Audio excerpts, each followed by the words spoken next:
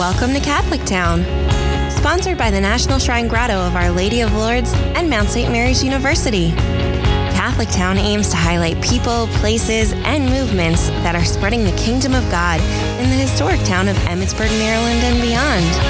Join us as we sit down with Catholic figures of all types, hear their stories, and get to the heart of what drives them.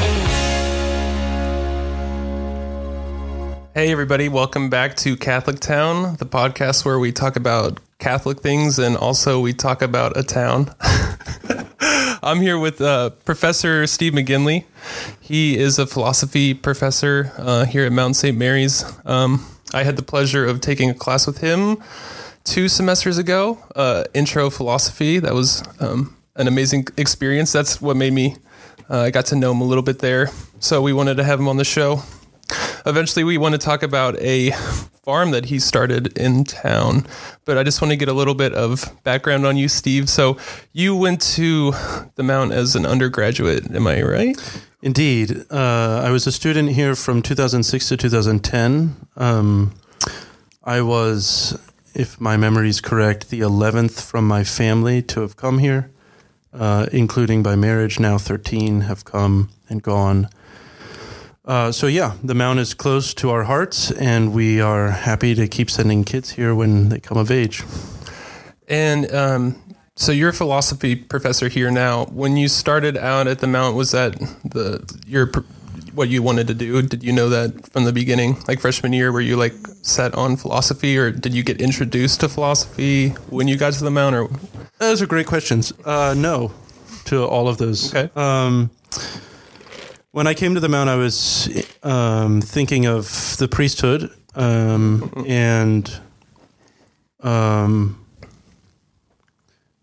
to spare some details, essentially over my time at the Mount through prayer and suffering, I realized my vocation wasn't to the priesthood, but to the married state. And my major, while an undergraduate, was in economics, precisely because economics presupposes it presupposes an anthropology, a vision of the human person that, as a discipline, in general, is an inadequate anthropological vision. So man is a utility-maximizing animal. By animal, they mean in a sort of Cartesian sense, which is to say a machine. So in terms of man's embodiedness, I took essentially economics because John Larrabee said I should because I'm good at it, and I was, at least so they said. But really, what I realized was what I'm most interested in is sort of the question of what it means to be human and how our answer to the question of what it means to be human shapes the way in which we relate to the world and act in the world. So did you come to that did you take a philosophy course that made you realize that? Great question. So the Mount's core curriculum was my introduction to philosophy, properly speaking, and I had some great teachers, and some of whom are still here. And then one of the sort of reasons I majored in economics was because it required the least number of credit hours to graduate, so that I could take as many other courses as seemed interesting. So I took a lot of philosophy courses while here, and also took a lot of a course, history of the family, and some other courses that just striked my fancy. Okay, gotcha. So you mentioned earlier when we were talking before the podcast that you started a garden while you were in college. Was that right? Yeah. So during my time here, I took philosophy and theology courses in addition to the normal ones required for the core, and I realized that as I was growing in my prayer life, I realized that I have no practical experience of what Christ is talking about in almost any of his parables. Oh. And that really frustrated me. I don't know. In the field. Yep. All of the agricultural parables are lost. First the ear, what's first, the wheat and then the ear, or the bud?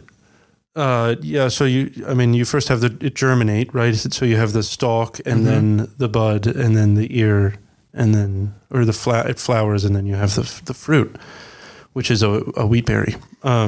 So you started this farm to key into so I started parables? a garden. I like tomatoes and I like broccoli. So I started a garden at my parents' house. I can't grow. Growing grapes takes years, but I wanted to learn about the vine dresser in particular. And is that a parable? Mm-hmm. Which one is that? John 14, right? You are the vine. Oh, we are the branches. We are the branches. Right? Okay. So did those come more alive to you as you? Oh, as yeah, you were because you have to tending prune a tomato vine. If you really at a home gardener's scale, you're pruning tomato vines to make it bear more fruit and bear fruit that is bigger. So you're cutting off parts of the plant so that the energy is focused into. You're snipping at the crotch. So you have the main trunk and then the branches, right? Doesn't sound fun. Yeah, and then there's a little new growth that comes in that crotch between the main stem and the leaf branch, and you're plucking that. But you have to differentiate that from the fruit bud. Anyway, the long and short of it is, I started this little garden, and I did not know at the time, but I planted tomato and broccoli right next to each other, and they were all growing well. I checked on them in the evening, and by the next morning, the broccoli was totally eaten by worms. So everything looked great the night before. In the morning, I wake up, it's just gone. Can you not plant certain things next to each other? Correct. Certain things are companion plants, and certain things are enemies. And so then that sort of, I didn't realize at the time, but basically that says something about the order of relation, and that things have a nature, but they also exist in certain orders of relation that we need to respect. We need to pay attention to if we want to bring about their flourishing.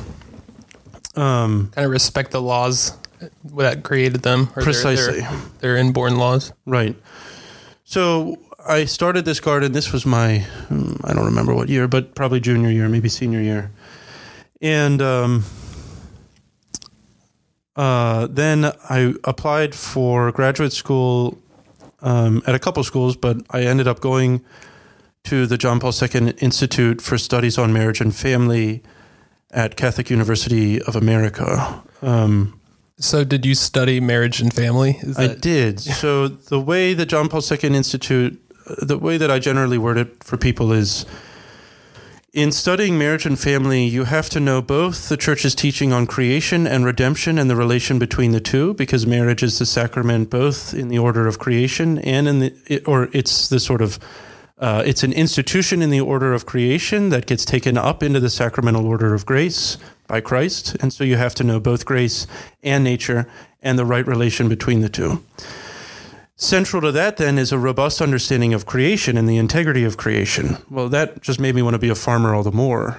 It also gave me the Mounts core curriculum and my philosophy classes that I took here really prepared me for graduate school at the John Paul II Institute for Studies on Marriage and Family. So much, I was exceedingly well prepared for that, and during my second year there, so my wife and I got married after I graduated, and during my first semester in graduate school, and then during my second year, so my third semester, I was getting sick on and off, and it ended up I had cancer. What kind of cancer did you get? It was diffuse large B-cell lymphoma, which... Wow, okay. There's a lot of words. It's a disorder of the B cell. That's a part of your body? Yeah. B cell? It's, I'm not a scientist, but. Okay. It is. Not an organ, though. Yeah, it's not an organ. No, it's in the bloodstream. Oh, it's like part of the blood? Yeah. So it particularly affects in the lymphatic system, because my understanding is the lymph nodes clean the blood. Again, I'm not a scientist. Sure. But. So where we found the masses were in the lymph nodes surrounding the heart, and then 3 weeks later it had spread up to in the lymph node under the armpit. Were you getting like symptoms? Were you feeling sick? Yeah, so I had unexplainably high fevers off and on, like 103 to 104 range, which is really suddenly abnormally high for an adult. Yeah. So that was while you were in graduate This was while I was in graduate school, which was beautiful. Again, the JP2 Institute is like that time of my wife and my life. It was beautiful. There was suffering, but obviously cancer. But it was really, the community at the JP2 Institute is amazing. They really live out what it is that they are trying to share with students, this vision of the human person, this adequate anthropology that John Paul II tried to articulate for the church. That's kind of interesting. You're trying to learn about nature and having it flourish, and cancer hops on, and yes. a bit of an antagonist for you during that time. Indeed. A little bit of an inverted right taking away. Kind of like the plants in school right. getting eaten away by some... Yes. So what ended up happening was I realized it was at the same time that I was diagnosed with cancer that we found out on Our Lady of Guadalupe's feast day that we were expecting our first child. Okay. And the due date for him was the Queenship of Mary. So we knew we were in good hands. Like there was no question about that. But once Raphael was born and I finished chemotherapy, graduated from the John Paul II Institute, and in the same week in May, and then needed to lose chemo weight. I gained a lot. I was 280 some pounds, which is from chemo, from steroids. And I thought you lost weight from chemo. Yeah, not this guy. This guy, the only way that I didn't get nauseous was by eating. And so I ate. So you ate. Okay, gotcha. The medicine didn't help. So, also steroid weight, like you're holding fluid. You're taking steroids to suppress whatever it does. I don't know. Gotcha. And so So eventually you beat the cancer. Yeah. So by the end of when Raphael was born, I was 190 pounds. Okay. So I had dropped all that weight. But what we ended up doing, once a friend of ours gave us a book called Nourishing Traditions by Sally Fallon Morell, which was so in undergraduate, I had a paradigm shift by reading John Paul II's Theology of the Body, the actual text, not some... not in Polish or Italian, but is that kind of like an underpinning text of the JP2 Institute? Yes. Okay. That's a big one. Yes. I hear that's the ticking time bomb of our times. It's coming. Yeah. So I read it over Lent. It's perfect to read over Lent. If you read 3 audiences a day, you'll have the whole thing done in Lent. Wow. That being said, that was a paradigm shift for me in terms of how I understood and thought about what it meant to be a human person, male and female. And then I realized with Sally Fallon Morell's work, Nourishing Traditions, and through Wendell Berry's, my introduction to Wendell Berry in graduate school, and some other key thinkers that, like Leon Kass and The Hungry Soul, that the human act of eating says something about how we both understand ourselves and the world, and that what it is that we are eating, if not raised according to its nature, or if not treated sort of post-harvest handling according to what it is, what its nature is, can really ends up becoming disastrous for the human person.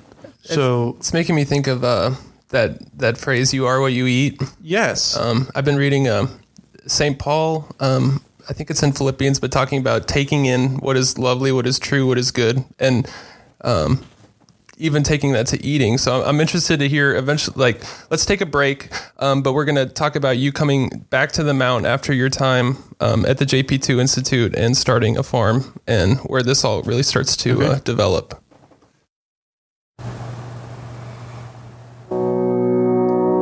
How do you want to be remembered? Please consider including Mount St. Mary's in your will or estate plan. Remembering the Mount in your plan is easy, qualifies you for membership in our 1808 Society, and will provide opportunities for future students to call the Mount their home. For more information, visit our website at msmary.edu. Hey guys, welcome back. This is Peter Ferguson. I'm sitting with Professor McGinley here, talking about his farm that he started in the town of Emmitsburg. He's a philosophy professor here. So can we just dive into a little bit about you coming back and starting a farm? How did that develop? Yeah, great question. So once I finished graduate school, I came back to the Mount to talk to Dr. Hochschild, who at the time was Dean of the College of Liberal Arts, and posed the idea to him that the Mount should start a Catholic agriculture program that both teaches the sort of the theory, right? It would be an interdisciplinary sort of program that would have all of the science, but also the philosophy and the theology and the practical skills necessary in order to farm in an ordered way. Prudently, Josh said, now's not the right time. So then I went and was a youth minister for 3 years. And during that time, I volunteered at organic farm, Claggett Farm in Upper Marlboro. Carrie Vaughn was gracious to let me work with her.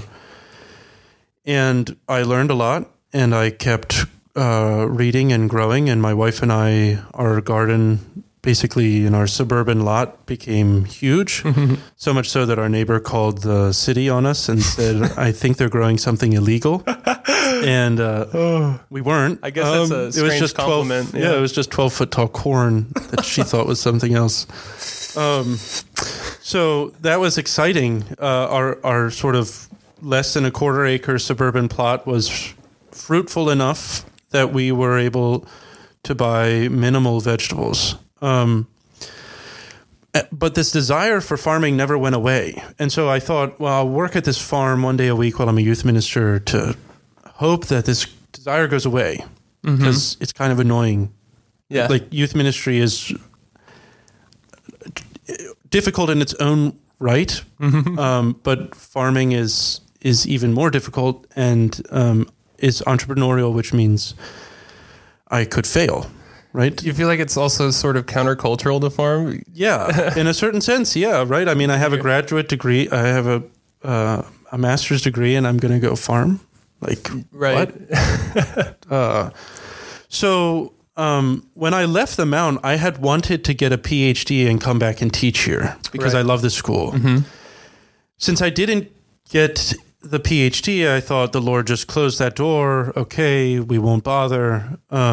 But then once it got to a point while as a youth minister that Casey May and I decided, we need to just go farm because we're not getting any younger. And let's go for it, get some land. Yeah, we just need to try it. So we sold everything in Bowie and left and lived with my parents for about what ended up being a year while we looked for land. And part of the point of the farming is really challenging in terms of time commitments.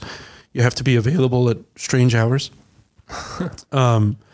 So we knew that we needed to be, and the whole point of moving closer was moving closer to our parents.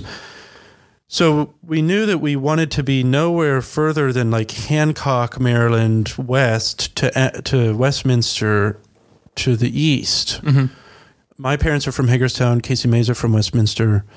And so we sort of scoured the Pennsylvania, Maryland, Virginia market, just looking for anything.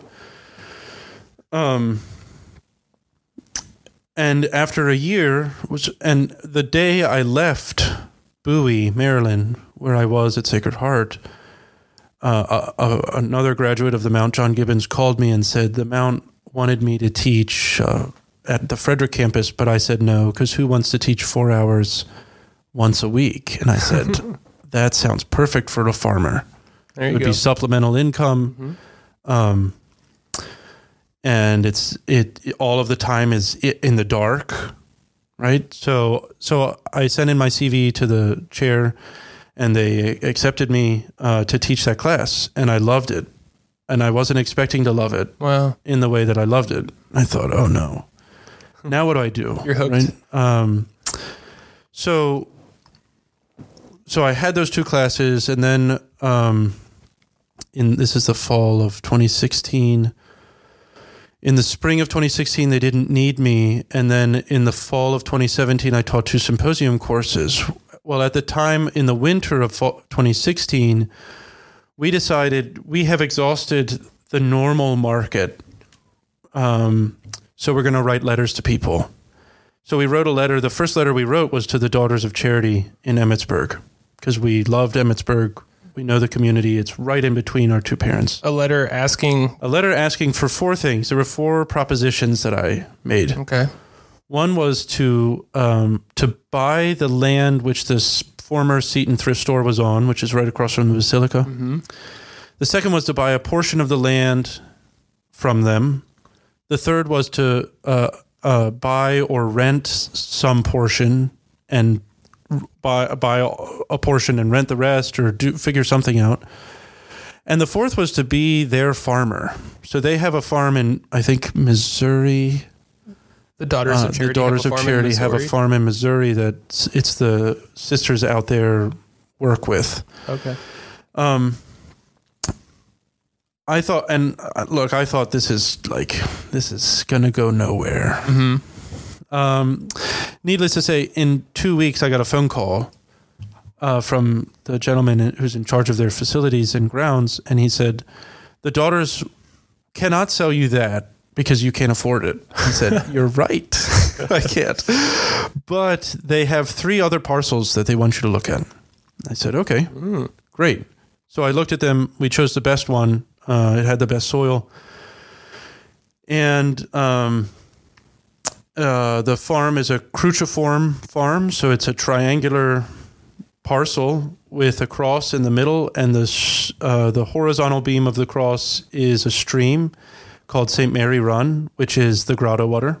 Wow! It starts at the grotto and goes down under the mount, across 15, and then flows east to Tom's Creek, into the Monocacy, I think. So we're connected. Indeed. And that was really, for us, look, I'm a theologian by training. Mm-hmm. Those sorts of signs only make me go, oh, the Lord is good. Yeah, right? That's good water. We have people coming from all over the place to get water like that. Exactly. You're in good hands. And that the property is cruciform, right? And that this, from what is the Easter Holy Saturday, living water is flowing from the east side of the temple, right? Yeah. There's this eastward flowing water. You fell on a very symbolic farm. Exactly. So it gave us consolation, and the Daughters worked with us. They're amazing. And they loved our vision. So I explained in our letter what our vision is, which I'll get to in a second. But they wanted to support us. So they wanted us to buy it from them. And we bought it on the Feast of St. Dominic, August 2017, which I think is August 10th. But whatever it was the Feast of St. Dominic. And it was the year that my son's godfather was ordained a Dominican priest. So we had him come and bless the farm. Nice. On my birthday that year. And then when that was August, I started teaching at the Mount, then 2 symposium courses, and immediately I tied the farm in with the classroom. So I had freshmen come help if they wanted. I invited them out. We did a farm tour. I explain sort of the principles behind it, how it relates to the core curriculum at the Mount, how our human practices embed our way of understanding the world and God and man. And it was good, but and it's grown since then. Have the students been receptive to learning about farming? Yeah, so the way that actually Will was in Will is our tech guy for those podcast listeners. Will is sitting here. Will is here. Will was there the first farm tour that I gave for the philosophy courses. My sense is that what the farm adds to the core curriculum is often thought of as sort of esoteric or irrelevant, old, not that useful, right? This applies it to something that you can touch and taste and feel and experience. Exactly. I mean, that really links up to our last podcast with Professor John Mark Mirabali talking about beauty. Yes. That many times we can get so caught up in talking about truth and ideas that, it becomes detached from, incarnated forms. Yes. So this is bringing it back to, but it's hard because in the modern world there's so many temptations to just, be cerebral. Yes. And, just be on your phone. I know you've been pretty critical in the class that I took about high cell phone use. Indeed. Even if you're Instagramming photos of your farm. Yeah, we don't even have Instagram. Yes, I am. Have you seen there be a barrier there? I mean, we've talked before about how this generation coming up, people call them digital natives, people that were born with the internet. So, and a struggle for the upcoming generation to, there's billboards on highways that say unplug, and there's all these messages out there, warning people of getting too sucked into that virtual space. So is it hard for you to pull these people out of that realm and get their hands in the dirt, bring them back to earth? Those are great questions. So part of the reason why the difficulty for pulling someone out of the abyss of their less than 1 inch thick device is precisely because we have evacuated the world of meaning. Our way of understanding the world is this sort of nihilistic, vacuous void that I am stuck in, and that I may as well sort of numb the pain with this thing. So in other words, are like a drug. You could word it that way. If there's another colleague, there's another colleague at this school who makes precisely that argument that the phone is the new soma from Brave New World. I agree with him, but I'm not going to go into that. What I would say is the farm precisely offers students actual reasons why they should be unplugged, why they should get away from the world, because there is something to get away to. And I've heard that about addiction. So if someone needs to detach from some addictive thing, they have those withdrawal symptoms, and there's tips of, you need to fill that void with something that will cause you flourishing, like I used to smoke a lot. I still smoke a little bit, but I'm trying to transition into skateboarding, which is like a childhood memory. And I felt when I do that, I am less prone to smoke because I feel athletic. I feel like I'm exercising my body. So you're trying to say, look, if you pull away from this, you're going to feel, people talk about FOMO, fear of missing out. You're feeling detached from the digital realm, the social media, but you're saying, look, there's something really beautiful that can take that space. Correct. And it gets them outside of their own head, right? Mm-hmm. When you have to take care of chickens or weed a bed, you're thinking about the task. Right. You're not thinking about... You're not so self-conscious. Right, yourself. You're not thinking about what you're thinking about even. You're just thinking about how do I weed this without killing the actual plant that I want to remain in this bed. And that helps your mental health. Correct. Yeah. It gets you outside of both yourself and into a world that is full of meaning precisely because it is God's creation. And he doesn't create things in vacuo. So it leads to wonder. It leads to gratitude. Correct. And that's really important because I've noticed in myself and a lot of people around me, a lot of articles that social media and these platforms are designed to get you addicted. They're designed, and I've noticed in myself, it makes you very self-conscious. I mean, people, there's a graph that Sister Moncoy, she's a sister that works with us up at the grotto. She showed me a timeline, a chart of increasing rates in depression, and it's aligned with a graph that shows the iPhone release dates, and it's basically the same graph. Yeah. So, but people are comparing themselves to other people online. People are, especially for young people that have all these social, they're trying to find out who they are within the social world. So they're, deeply involved in Instagram and Facebook and all these platforms, trying to understand what their relationships with, but it makes them very self-conscious, and it makes them, and there's a huge danger there, but it's very inward looking. It makes you cave in on yourself. Right. So the other thing, chickens are the answer, is what you're saying. At least in part. So I think implicit here, right, is insofar as these devices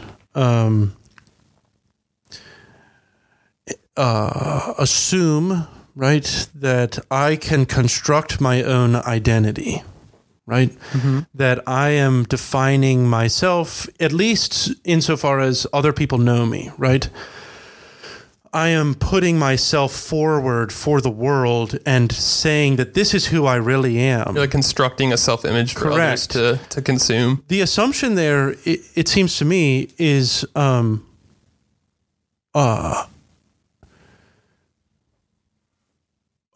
can I say this? And in layman's terms. Yeah, right. So when we assume if all of reality is sort of self-constructed, that goodness is self-constructed, so that the world is sort of neutral or dumb stuff that only is good insofar as I manipulate it. Well, that leads to me thinking of my own embodiedness in the same way, and of my relationships in the same way, and which leads ultimately to my thinking of myself in that way. But then it becomes this endless project of I can never accept myself as good as given. So being because is not, you're constructing your own good. Precisely. You're the one giving the Correct. goodness. So exactly. So being is no longer good as given, which is a rejection of the Thomistic sort of metaphysical being is good. So instead of good being discovered, it's designed by the person. Exactly. It's not discovered as something put there by God. Correct. So there's not a sense of discovery of correct you being created by God. You're right. Just making which means yourself. Really, right, if that's the case, if being is designed by us, or if goodness is designed by us, that means it's not actually already there.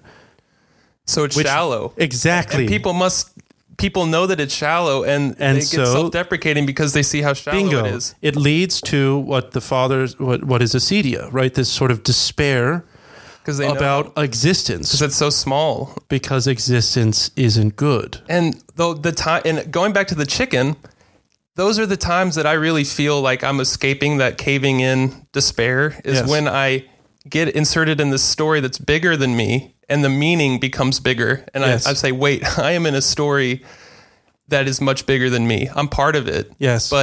And if we could, that's such an important message for everybody, but especially young people coming up now, because it's so easy to get indoctrinated in self-designing. This relativistic culture, everyone's competing on designing their own truth, but we know that God has a truth for us that he wants us to discover. God has a plan. So Yeah, you have Right. more to add to that. Yeah, exactly. So, and to see that, right, God's plan is for the entirety of the world, for the whole cosmos, right? And that I, as a member of that, and as a member of the cosmos, and as a member of the body of Christ, am working with Christ to bring about the restoration of all things in himself. Amen. Like, that's what human action, I am incarnating, as it were, through my human action, God's love for the world. The farmer and the philosopher both participate in God's love for the world, is how I would, insofar as, right, the farmer's gaze is turned in a very real way to the world. Like, I have chickens and sheep I have to take care of. I attentive have to plants something that I outside have of to take themselves. care of. Yeah. Which the temptation there, right, is to get caught up in the world as sort of only the world. But if John 3:16 has any gravitas, which it does have a lot, And what is that verse? which Just is for- that God so loved the world, right, hoi kosmoi, that he gave his only begotten son, Son. right? If we take John seriously, that it's actually like his son is, it is the world that Christ is saving, all things, not just man, but all things. all of creation. How then? How do we participate in God's salvation of the world in Christ? How does the layman participate? Precisely by bringing back to the Father, through his human action, through the bread and wine offered at the Mass. That's his function, right? That's my job, is to bring to the church what God has provided in the order of creation, so that he can bring it higher up, or in C.S. Lewis's terms, right, like further up and further in. So are you making bread? Are you getting wheat grown over there? Is My that goal, one of plan in my the future? long-term goals. So there's a gentleman who's McGinley working on communion bread coming up. Yeah, there's a gentleman working on perennial wheat. Okay. Most wheat is an annual crop, Okay. which means several things, which we don't have to talk about now. But I'm interested in perennial agriculture, or at least, I mean, we raise annual crops, but we do it in such a way where we incorporate cover crops and livestock management, etc. But perennial wheat would be awesome, and it's Is it hard to grow? The Yeah. land that you have, could you great grow it question. Figuring It's that on out. my to-do list to contact this gentleman who's piloting this and see if he wants to have a test site in our clay soil. there? Nice. Let's talk about that a little bit more after our break. Very good. At Mount St. Mary's, the extraordinary experience we have here will create careers and lives that matter out there. Because from the minute we arrive and for every moment that follows, we live significantly. Welcome back to the Catholic Town podcast. We're sitting down with Professor McGinley here, talking about the farm that he started near Mount St. Mary's in an effort to help students come out of themselves and discover God's creation as something that we can contribute to. So, we were talking about your farm and how the students are reacting to it. I have another question here. So philosophy and theology led you to farming. What kind of philosophy is leading to the current situation with food that we have, with fast food, Yeah, right. These are great questions. So, let's see. So basically, let me put it in this sense. It was Aristotelian and Thomistic philosophy that led me to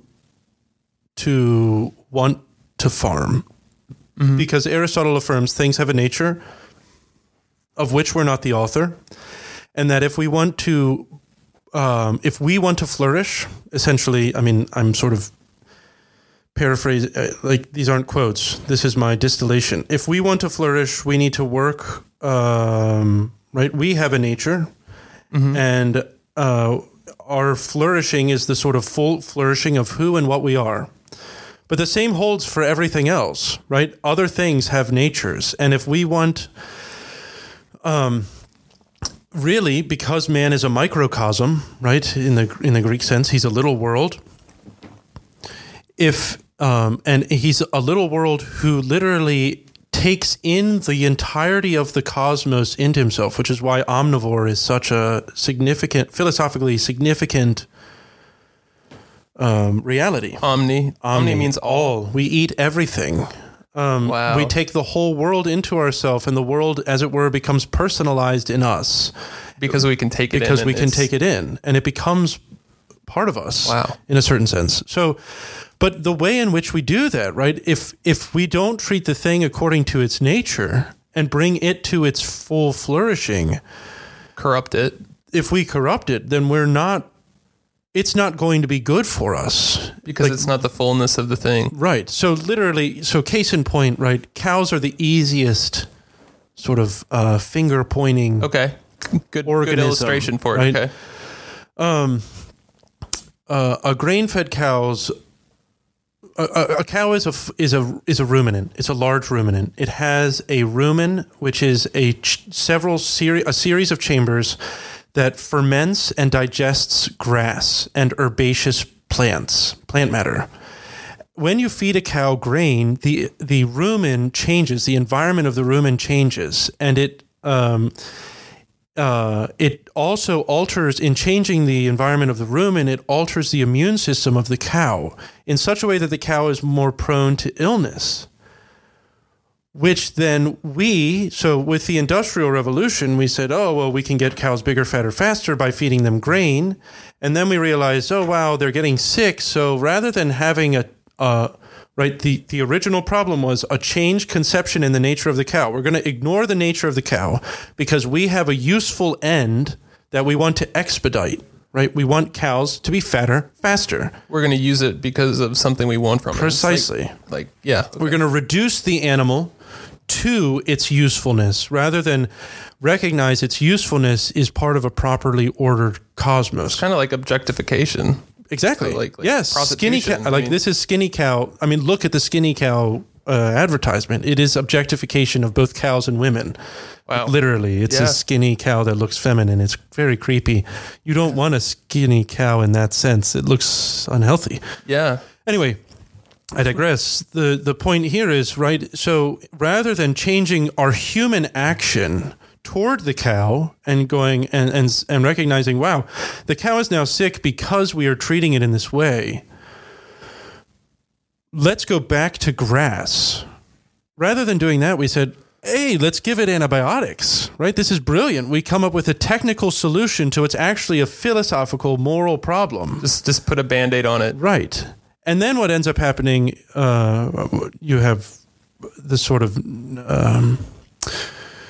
you have other problems ensue, right? The problems compound. Because the problem gets more complicated and correct. There's and more layers of fake precisely. Fake solutions. Now, that being said, also, though, something to note is that the fat content of the cow changes. Once a grain-fed cow's fat, omega-6 to omega-3 fatty acid ratio is about 18 to 20 to 1. The omega-6 to omega-3 ratio of a grass-fed cow, only grass-fed, like herbaceous living plants, is about a 3 to 1 to a 2 to 1, which is almost what olive oil is. Wow. Which is remarkable. Yeah. Now, the saturated fat content is higher, but the sort of American hatred of saturated fats is it's based on erroneous science. There's a book called The Big Fat Surprise that is like the tour de force condemnation of the American hatred of fats, of healthy fats. So have we been doing these things to cows because of the Industrial Revolution and like a bigger need for more and more meat? Yeah. So the way that this works, so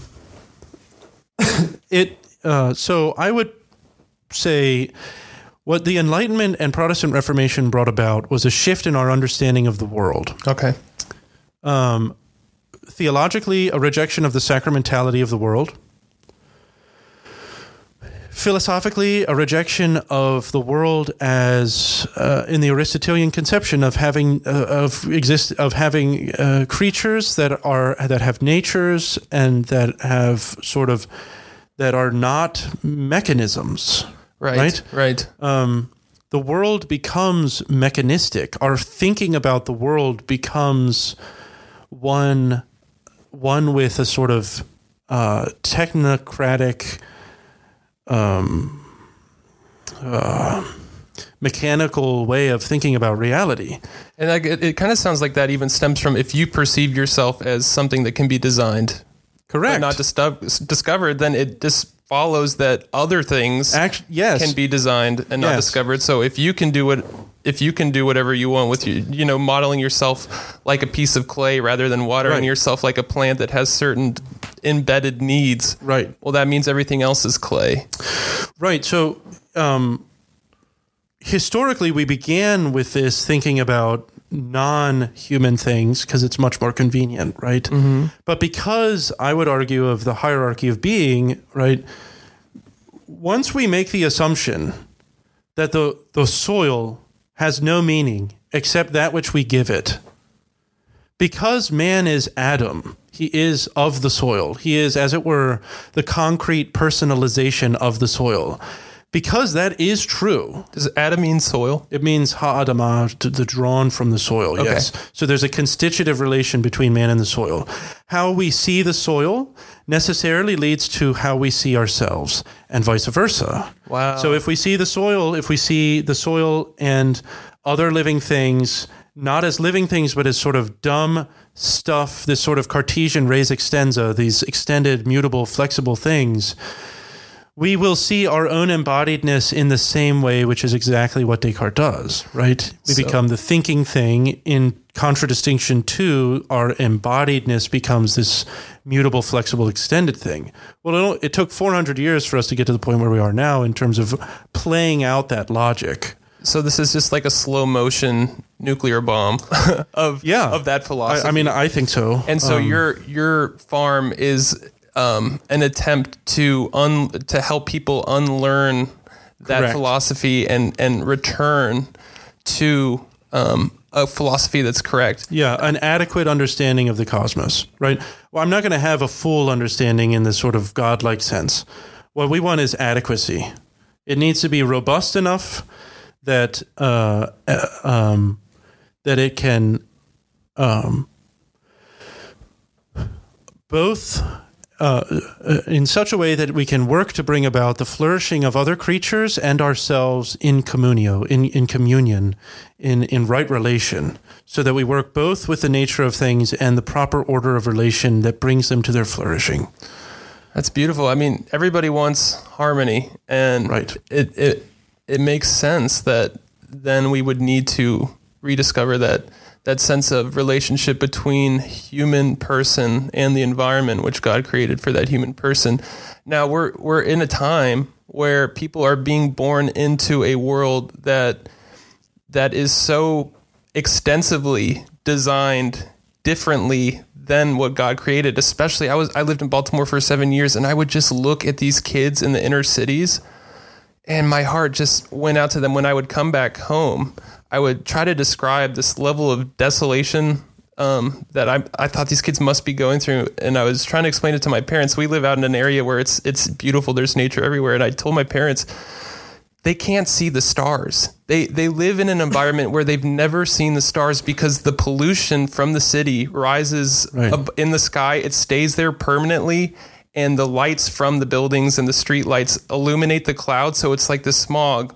And you never see the stars. So when I would come home, on a semester off, I'd look up and see all these stars in the sky. I'd just start tearing up, realizing how much of a gift it is, but how important that what you're doing.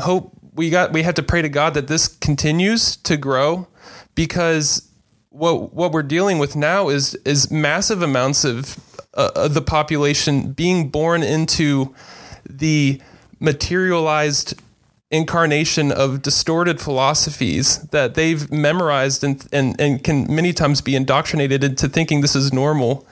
They need to be brought out of that and return to I'm still guilty. I go to McDonald's way more than I should. Okay. Like I eat terribly a lot of the time. Like I'm still a victim to just living in the designed environment that's around us. But you're saying, look, if you want to discover God in a very fundamental sense of what he intended for creation, come with me to my farm and discover that fundamental, and it's like the parable, come here to find out that original meaning, right? So rediscovering that meaning is going to be very hard for many people because we've been so embedded in a lie in many ways. I'm not saying the whole world is a terrible place. I'm just saying that in many ways, how the world is now has deceived a lot of us into thinking this is how it is. And this is a journey back to the heart of God. And it's much easier, right? And Will could attest to this. It's much harder to get students,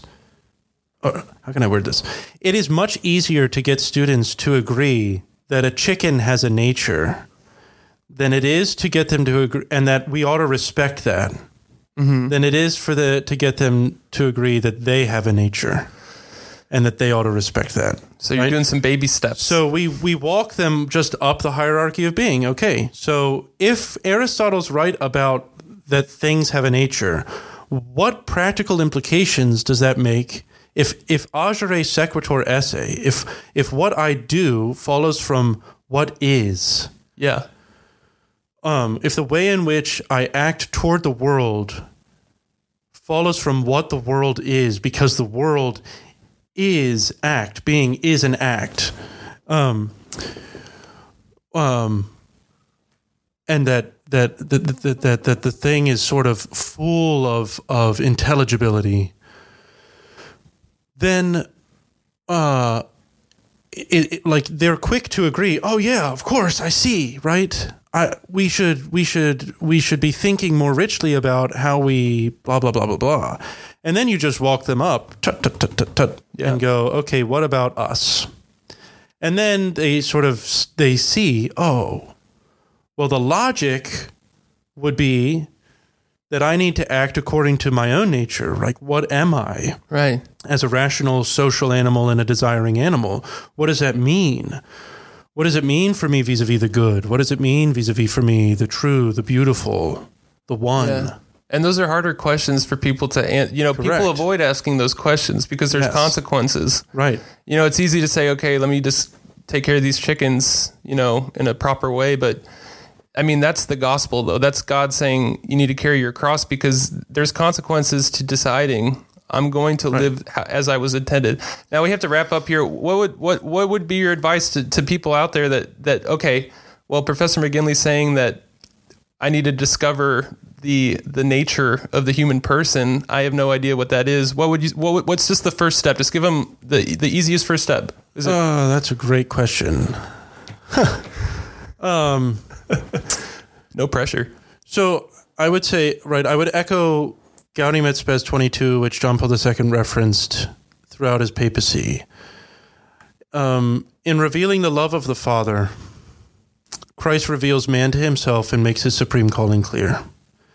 Right? If we actually want to know what it means to be human, we have to fix our gaze on Christ, but we have to realize that Christ is bigger than our ideas about him.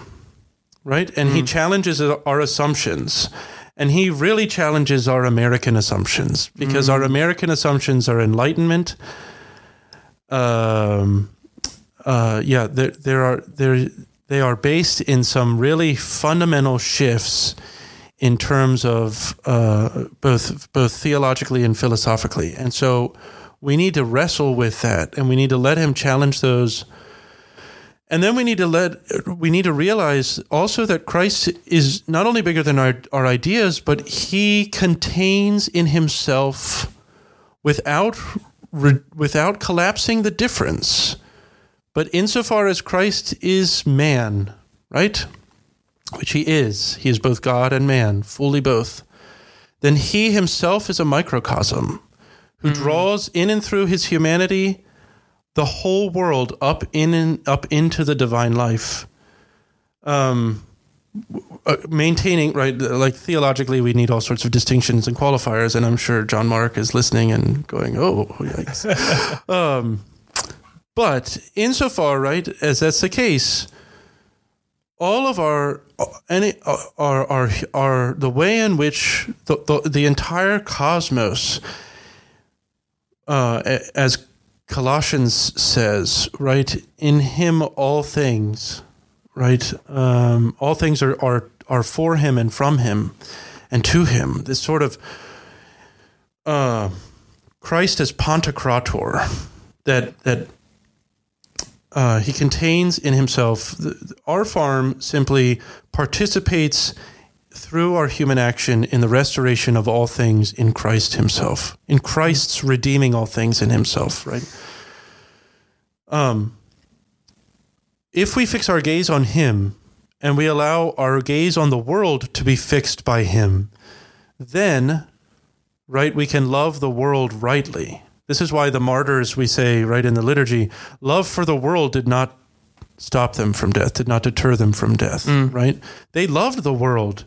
Like the martyr doesn't go, yes, I'm out, baby. Yeah. No. He loves the world precisely because he's participating in God. He loves the world more than the world loves it. Like Christ loves the world more than the world loves itself. Yeah, they're not using it properly. Correct. He loves it correctly. Exactly. And that's what's upsetting them. Right. And so the farmer, the sort of Catholic farmer, but also the Catholic layman in whatever field he's in, and I use field intentionally, is supposed to be recapitulating all things in Christ insofar as his field allows it. And he's supposed to be working for the conversion of his field insofar as the field requires it. My land needs healed from years of Enlightenment philosophical damage. The same goes for any discipline. There are assumptions that need to be brought out and transformed. Right? Economics is one of them. This is why John Larravee's work is so important. If we assume that man is a utility maximizing animal, and by animal we mean machine, certain things necessarily follow. Right. But if we have a different anthropological assumption, a different economic system follows. This is what Benedict says in Caritas in Veritate, which is also where he says that the way in which we treat man, we think we treat the soil leads to a way of treating man and vice versa. Right. Like that, those things, man, anthropology and cosmology stand and fall together. So I've seen images of Christ as, Christ is the keystone or Christ is the center of the spoke of the wheel. Basically what I think you're saying, or how I'm taking it, is that Christ, the piece of advice, Christ is the center. In Him you can find the meaning and the correct way to be, because He was fully divine and fully man. This is the new Adam where you can go to Correct. Unlearn all of these things that we've learned that are improper because of philosophy, errant philosophies, and so on. This is the place to learn the correct way to be human, and then everything else will be undone that's wrong, Right. and then redone in the correct way. Yeah, and that takes time and is painful, like exceedingly painful. It means I can't eat certain things, right?